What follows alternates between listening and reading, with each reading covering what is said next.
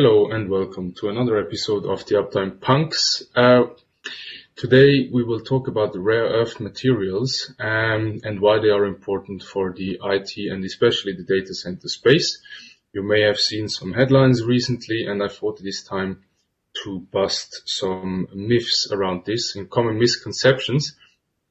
Fun thing, I myself and my co-host Paul, who is absent today, we had a lot of misconceptions and were therefore happy to have Kirill Mugerman, the CEO of GeoMega Resources, who is a rare earth processing and recycling company, on air today with us. And Kirill will explain us what rare earth materials are, bust some myth around that, and then also touch on the subject of circular economy and maybe even some geopolitical aspects. Over to our guest, Kirill. Good to have you on the podcast. How are you today? Hi, team. Thanks for having me here. Excellent. Kirill, would you like to explain what your current role contains, what you do every day, what's your mission? Yeah, so I'm President CEO of GeoMega Resources. As you mentioned, we are a publicly listed company on the Toronto Stock Exchange, on the Venture Toronto Stock Exchange. And, as part of our company, we are developing processing technologies for rare earths and other strategic and critical metals. We are developing the first rare earth recycling plant outside of Asia. It's very important, and we'll discuss that later today.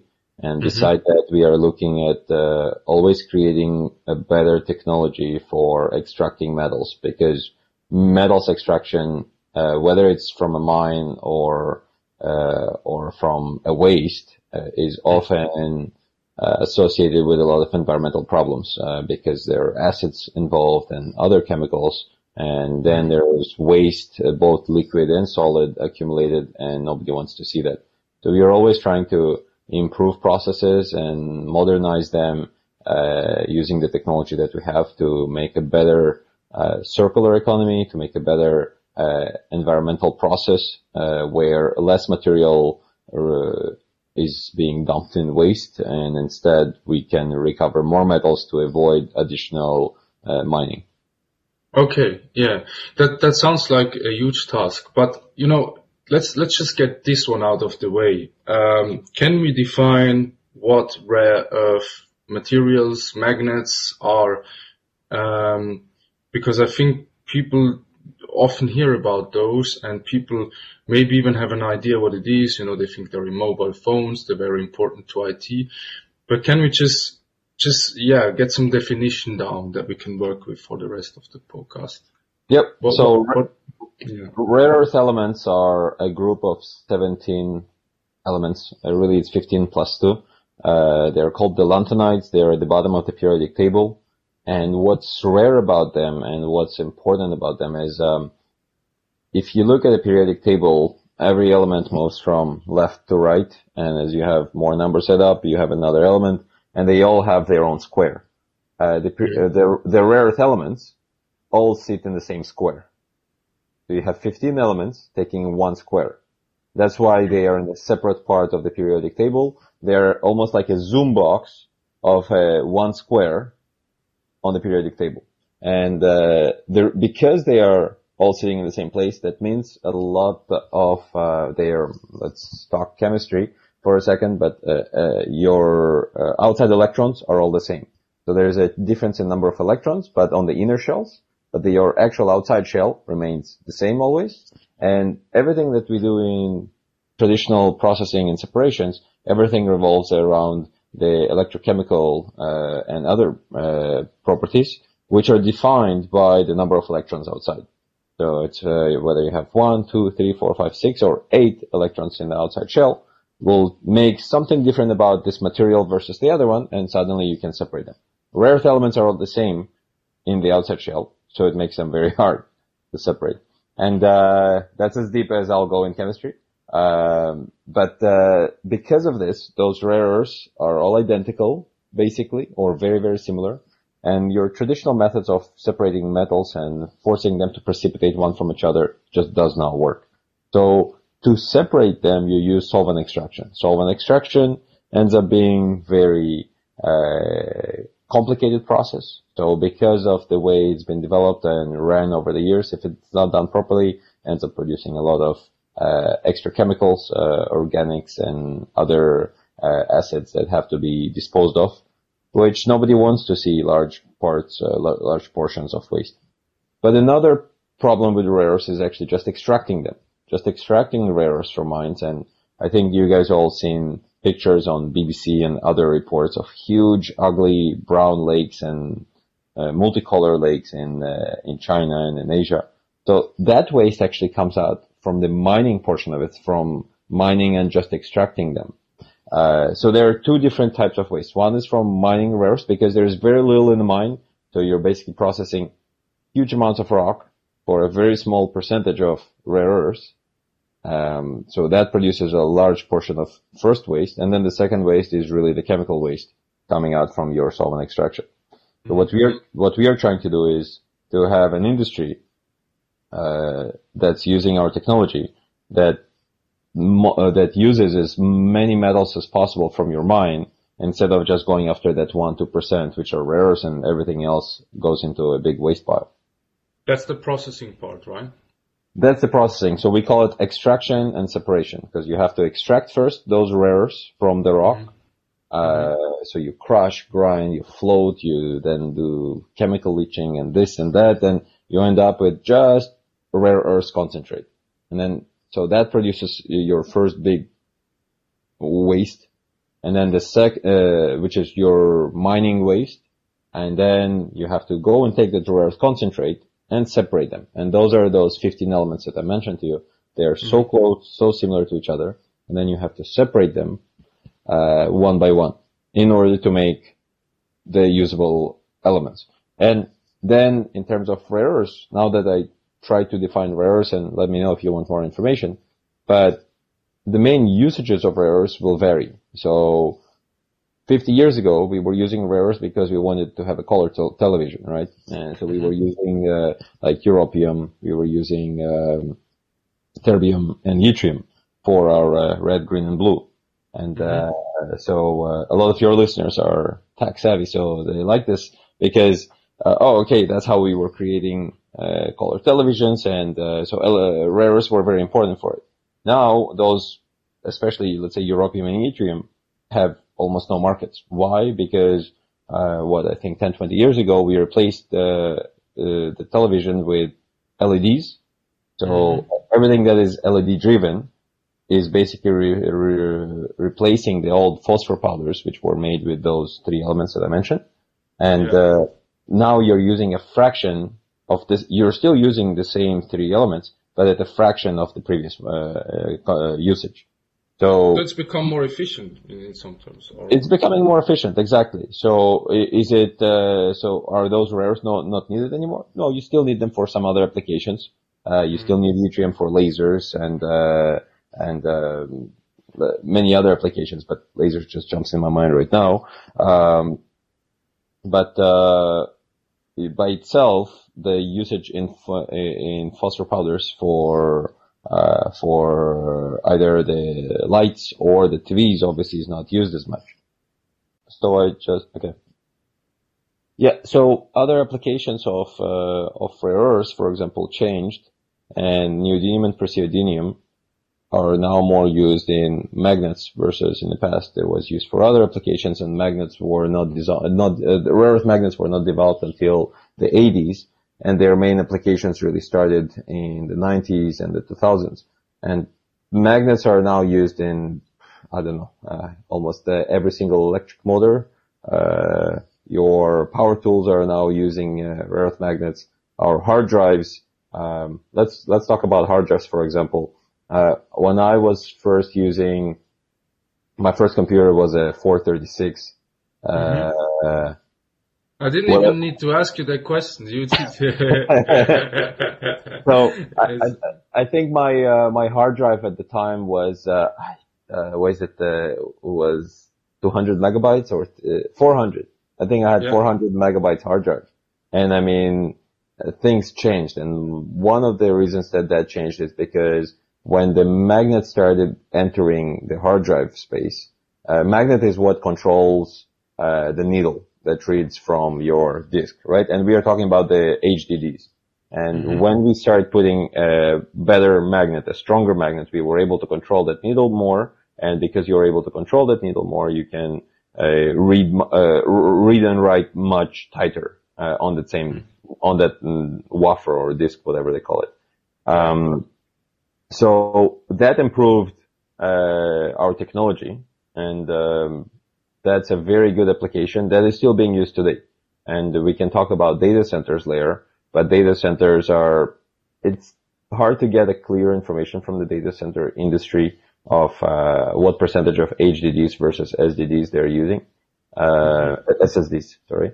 And but of course the HDD is much cheaper to produce rather than the SSD, and that magnet is a very important portion of it. And obviously we know that in data centers and the cloud computing that everything is ran on today, there's a lot of data redundancy, so there's a lot of backups, and there's to make sure that nothing crashes, nothing fails.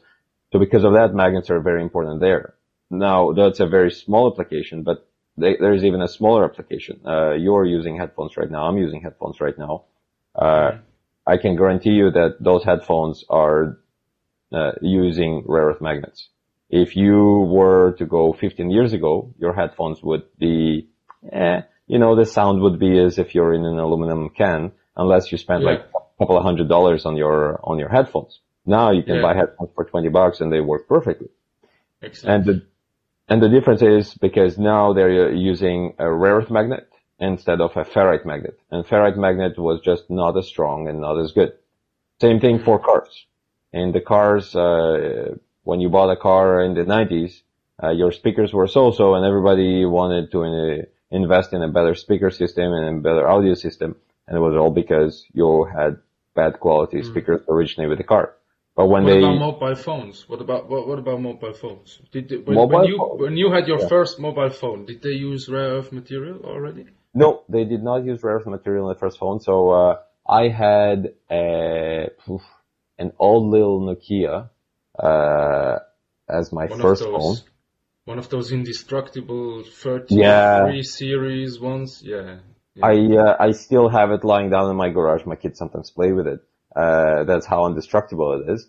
But my dad before that, I remember he had, we were living in Europe, and we had one of those original bricks. Cause, I mean, North America was like, I don't know, 5-10 years behind cell phones. So when it started arriving here, they were already better. But, kind of like the intermediate brick, that my dad was using, I was like, yeah, that's huge. And the reason, I can tell you it was not using rare earth magnets is because the magnet, one of the things that it does is it's within that vibration motor. So what allows your phone to vibrate. And if you think even to the early phones that were arriving in North America in 2002, 2003, there wasn't that much vibration to it. And as the phones get more efficient, and now, I mean, the phone can be lying on the second floor, and I'll feel the vibration throughout the house, there's this bzzz that always goes through, and that is from the magnet. And look, there are other applications for the magnet within the phone, but that vibration motor is one of the important ones. And again, those magnets are used in tiny little quantities. I think in an iPhone or in a Samsung, if you're using more than 10 grams of a magnet, I'd be surprised, honestly. 10 grams? In grams, yeah. It's tiny. So can you say that, it's not that important, it's only 5-10 grams? No. You can't say that, because if you remove those 5-10 grams and you replace them with a bunch of ferrite magnets, your phone will suddenly get bigger. Right? And it's all about miniaturization. We want to make all our technology smaller. And for that, you need those critical rare earth metals and rare earth magnets. So as I see it, maybe there is kind of a conflict of goals or interests here, because on the one hand, they allow us to make technology more efficient and smaller, which is potentially good for, you use less resources. If your Yep. smartphone is smaller, you use less glass, less plastic, less other material to build it. However, the extraction of those materials and the processing, as you just explained in the beginning, is kind of still wasteful or can be wasteful and problematic. So would you agree that there is kind of a tension in here in these opposing things, on the one hand being able to make stuff more efficient and maybe even more energy efficient, I don't know about that, but on the other hand, the increased use of it being, producing waste. Not to talk about, I don't know about, that's a third point, not to talk about the carbon output of all these processes, right? So what's Yeah. your take on that? Well, look, I think it's just part of evolution, in general. Yes, you're using metals. Now as you're using them more, it's natural to start improving the methods, because those methods that were developed in the 60s and the 70s, yeah, they're probably less efficient than some of the metals, some of the processes that could be developed now. But in terms of greenhouse gases, for example, in cars, before we even talk about the electric car, when they started switching all cars to speakers with permanent magnets, you dropped several kilograms of weight per car.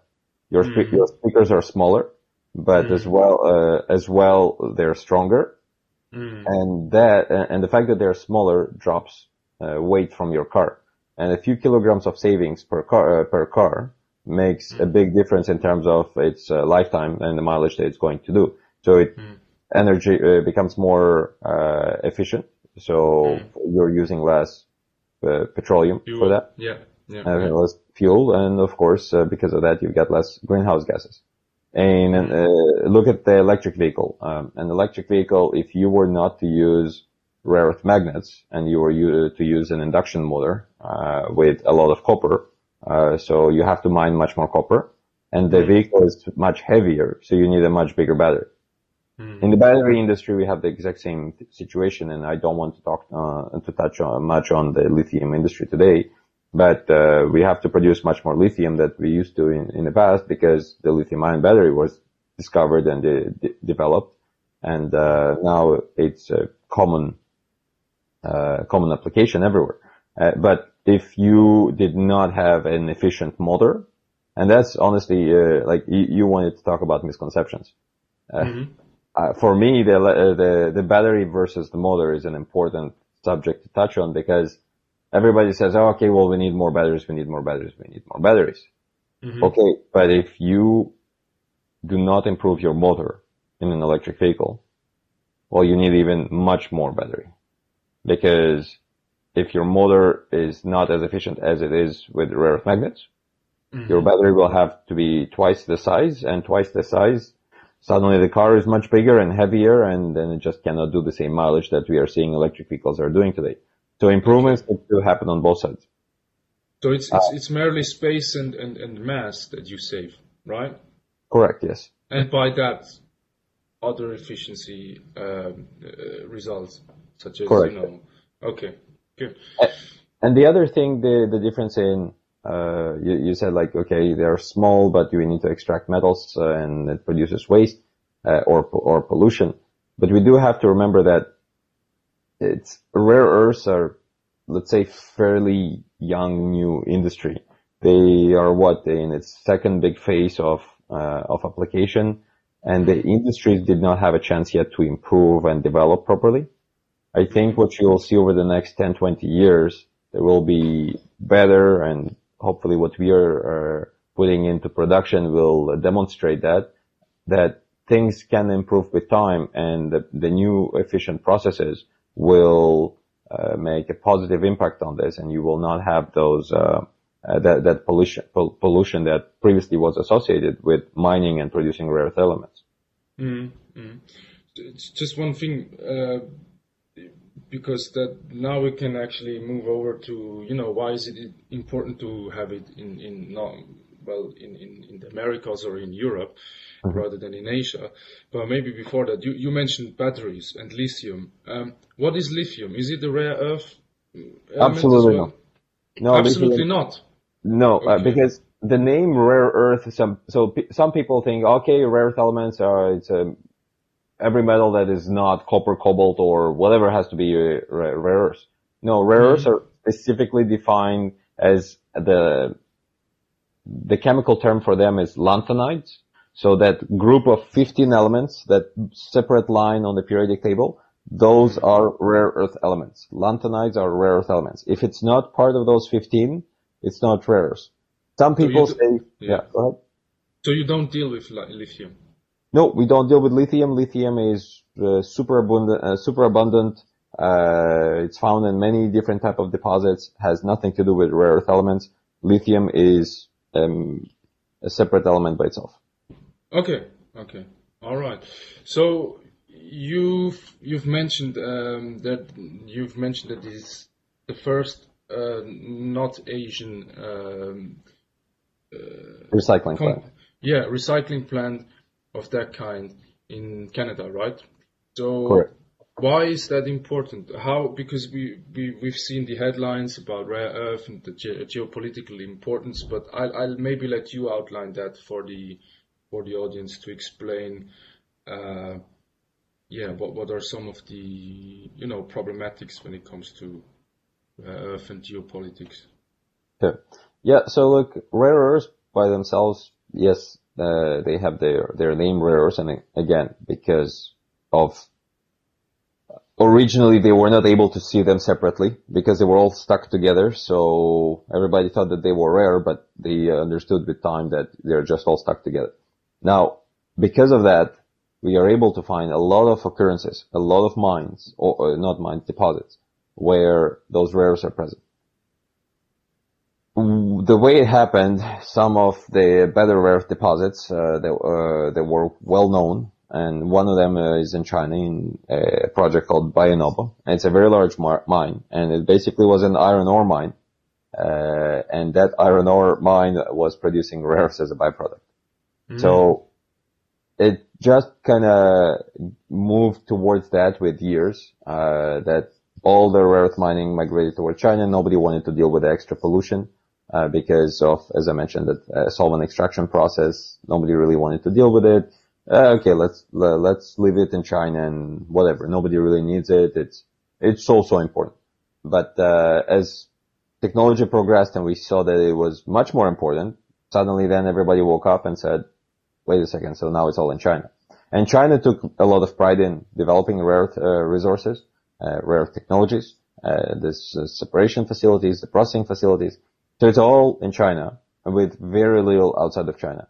And now China is encouraging the rest of the world to mine even more, but produce a concentrate and ship the concentrate to China, because that's where they want to do the additional steps in purifying it, separating it, and then putting it into the magnets, putting it into the cell phones, into the laptops, the computers. I imagine that's where the most money is, right? In the added value chain, Yes, that step is where the most money is in it.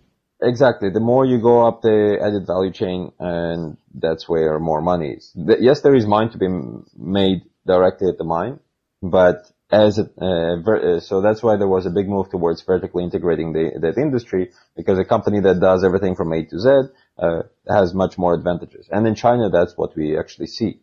And Mm. so really right now, the mining portion, China is mining much less than it used to. I think China was dominating it around 90% of the rares were mined in China, and probably around 95% were processed in China.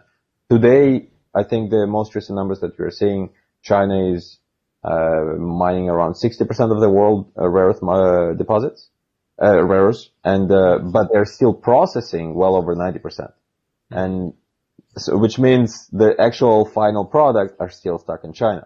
And Mm. that's what it's very important to try and get more independence. There is nothing wrong with China producing them, but it's much safer for the Mm. from a geopolitical point of view, much more stable to have supply of those metals in other places. But Mm. now, what happened was not only that China like, let's talk about the COVID situation, pandemic in the last, whatever year plus, when they needed to build the ventilators. I think it was Siemens that came out in one of the articles. They were not able to complete building their ventilators because they were missing the magnets because everything was back ordered from China. They could not, find, the right magnets, the right size and shape and characteristic to finish building their ventilators. Why? Because it had to come from China. So it's so sad that, yes, for everything else was being built, I think somewhere in Europe, and just the magnet was missing. Mm-hmm. So that's just to highlight how important those are. Yeah, you can do everything else, but unless you have that final little piece, you're stuck. So it's important to be able to develop more magnet factories, outside of, China and outside of Asia, to be able to develop, the metal factories. Like right now, I think there's basically only one factory in Europe that produces, rare earth, alloys and rare earth, steel. Mm-hmm. And basically one magnet plant that produces that in Europe as well. Beside that, there is no one else. It's all in Asia. And same thing for recycling. So right now, think of it like this. Magnets are going up in consumption every year. Huge amount. Well, a huge percentage of increases. And, because by themselves they're used in very small quantities. And like one day I did a calculation of, think of every headphone using less than, I think it's less than a gram of rare earth magnet because it's tiny little headphones. But you multiply it times the huge amount of rare earth magnets. Headphones, that are bought and produced every year. It adds up.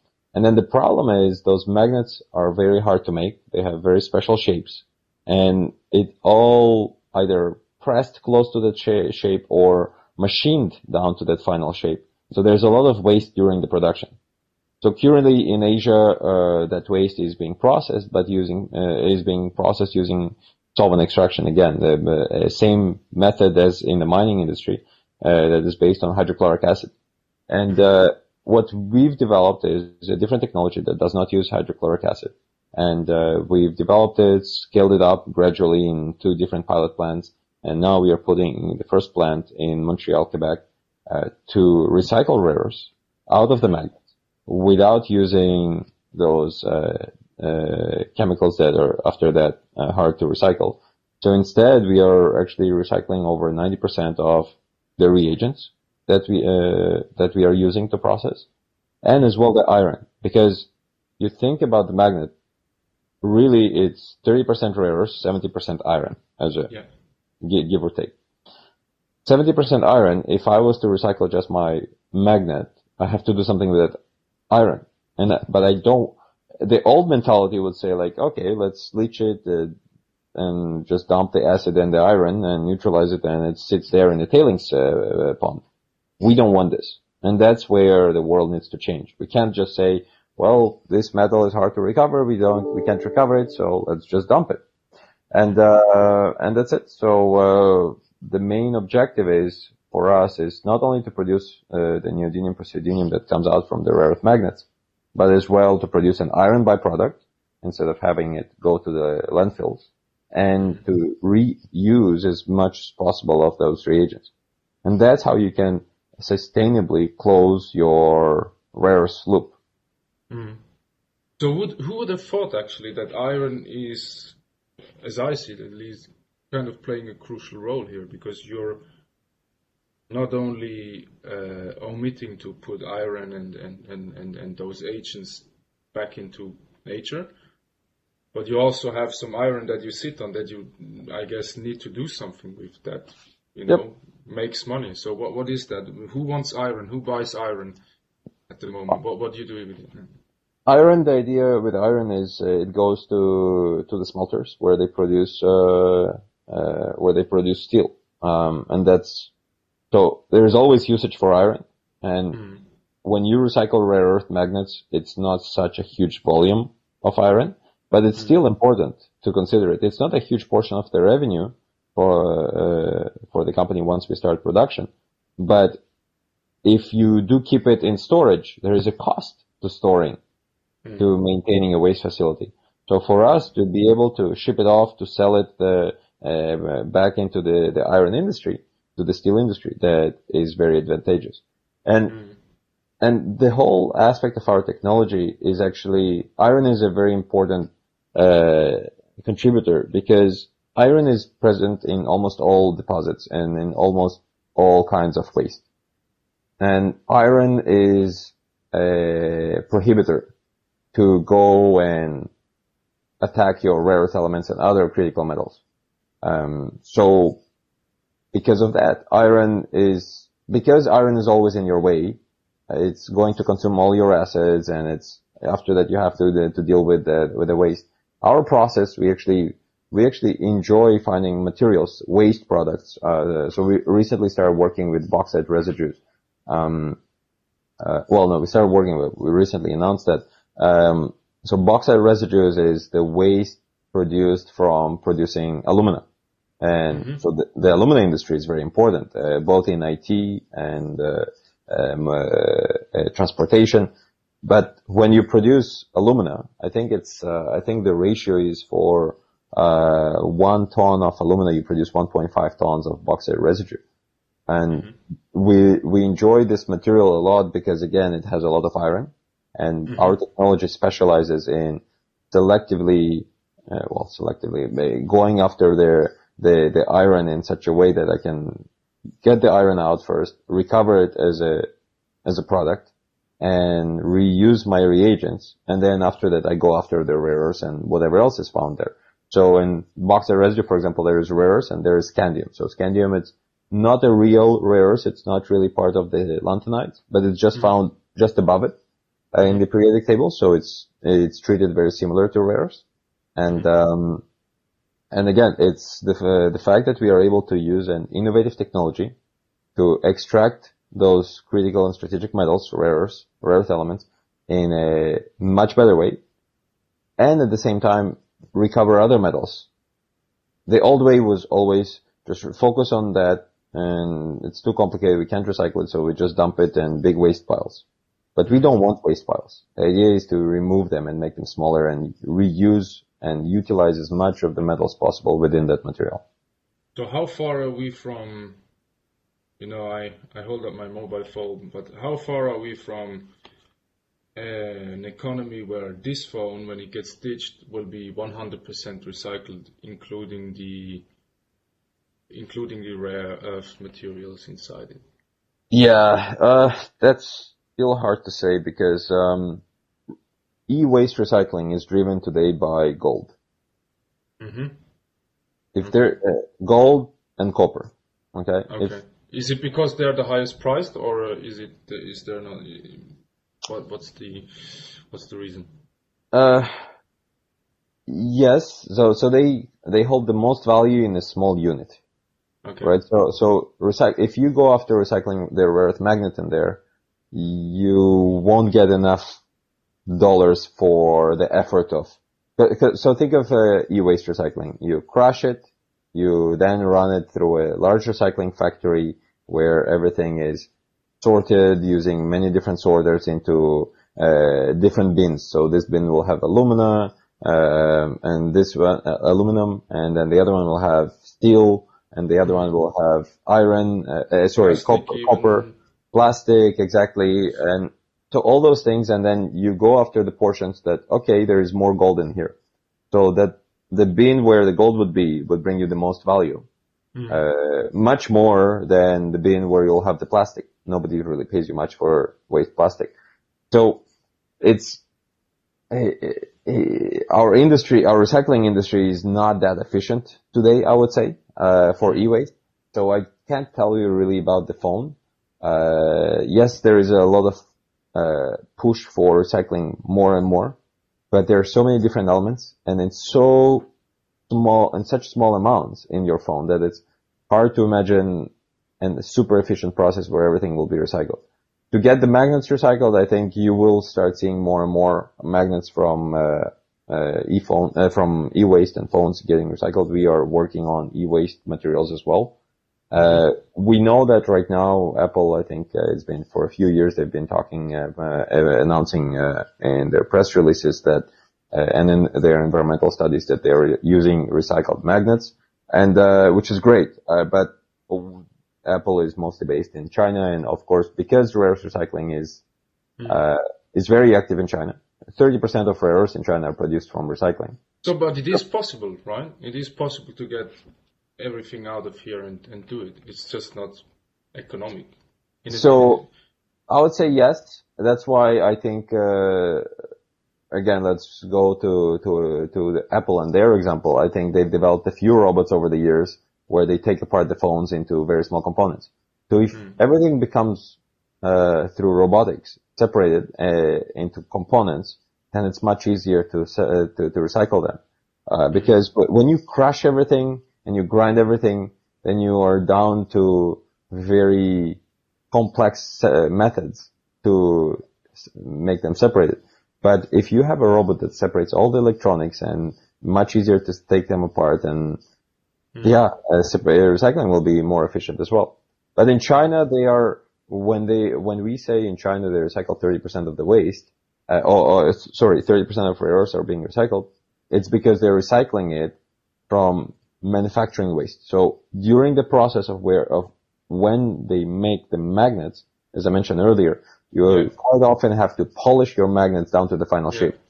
They don't come in a cylinder. They don't come in a powder form, perhaps, Well, no. So it comes in a powder form, but you make bricks and then you cut those bricks into the final shapes. And if you use different forms of magnets where they actually can go into a final form by pressing, the magnets are weaker, so it's not the same. And but the real magnets, the super strong magnets that go into your electric vehicle or into your wind turbine, they are made in such a way that you have big bricks and then you cut those bricks into the final shapes. And all this cutting and polishing, and imagine if you have a hole in the center, you have to cut it out. So all those things are waste, and then that waste can be recycled. So it's part of the things that we are looking to recycle as well. It's not only end-of-life electronics or end-of-life magnets, it's as well waste from manufacturing processes. So on average, every plant will produce 25% waste. For every 1 ton, for every 1 ton of magnet produced, it will produce 250 kilograms of waste. For every 1 pound, it will produce 250 kilograms of waste in the manufacturing process alone, or in the manufacturing process, for every 1 ton, 1 ton of magnet will produce 250 kilograms of magnet waste. Okay, that's another proportion. I heard 1 pound, so I was like, no. Sorry, no, 1 ton. Okay. Yeah, it's still an impressive. Yeah, it's still a proportion though. If 100, how much percentage is that? Anyways. But I get the thing. So you have 1 ton, and then you take a quarter out of that, and that's wasted, more or less. Yep. Give or take. So that needs to be recycled. And that's very important to recycle it, and that makes much more efficient processing. So you have the step of mining, where you guys come in and try to reduce the waste in mining. You guys come in the manufacturing process as well. Yep. And you even have started, you said, recycling on the e-waste bit, like on the end of life. Yep. Great. Okay, so that's what circular economy looks like to me, and I think it's a great start. I think we are running out of time. There's definitely more to cover here, Kirill, but thanks for giving us this overview. For everyone interested in getting deeper into the subject, please do reach out to Kirill. We'll link him and his company in the description and on LinkedIn. And Kirill, if there's something we forgot and something really essential you want to get out to the next generation, as we like to say, then you can do so now. The last word belongs to you.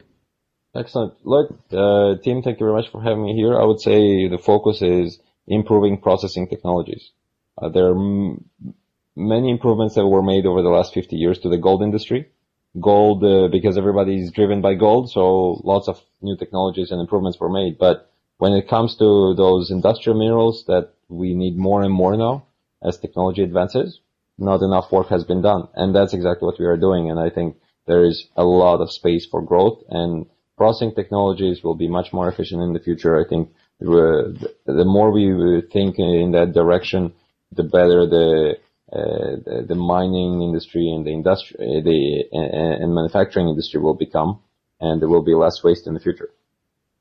Excellent. Thank you very much, Kirill. And yeah, see you next time when we go even deeper into the subject, and when we, when you have recycled your first 100 mobile phones, you can give me a ring and talk about that. All right. Excellent. Cool. Thank you, Tim. Thanks, everyone.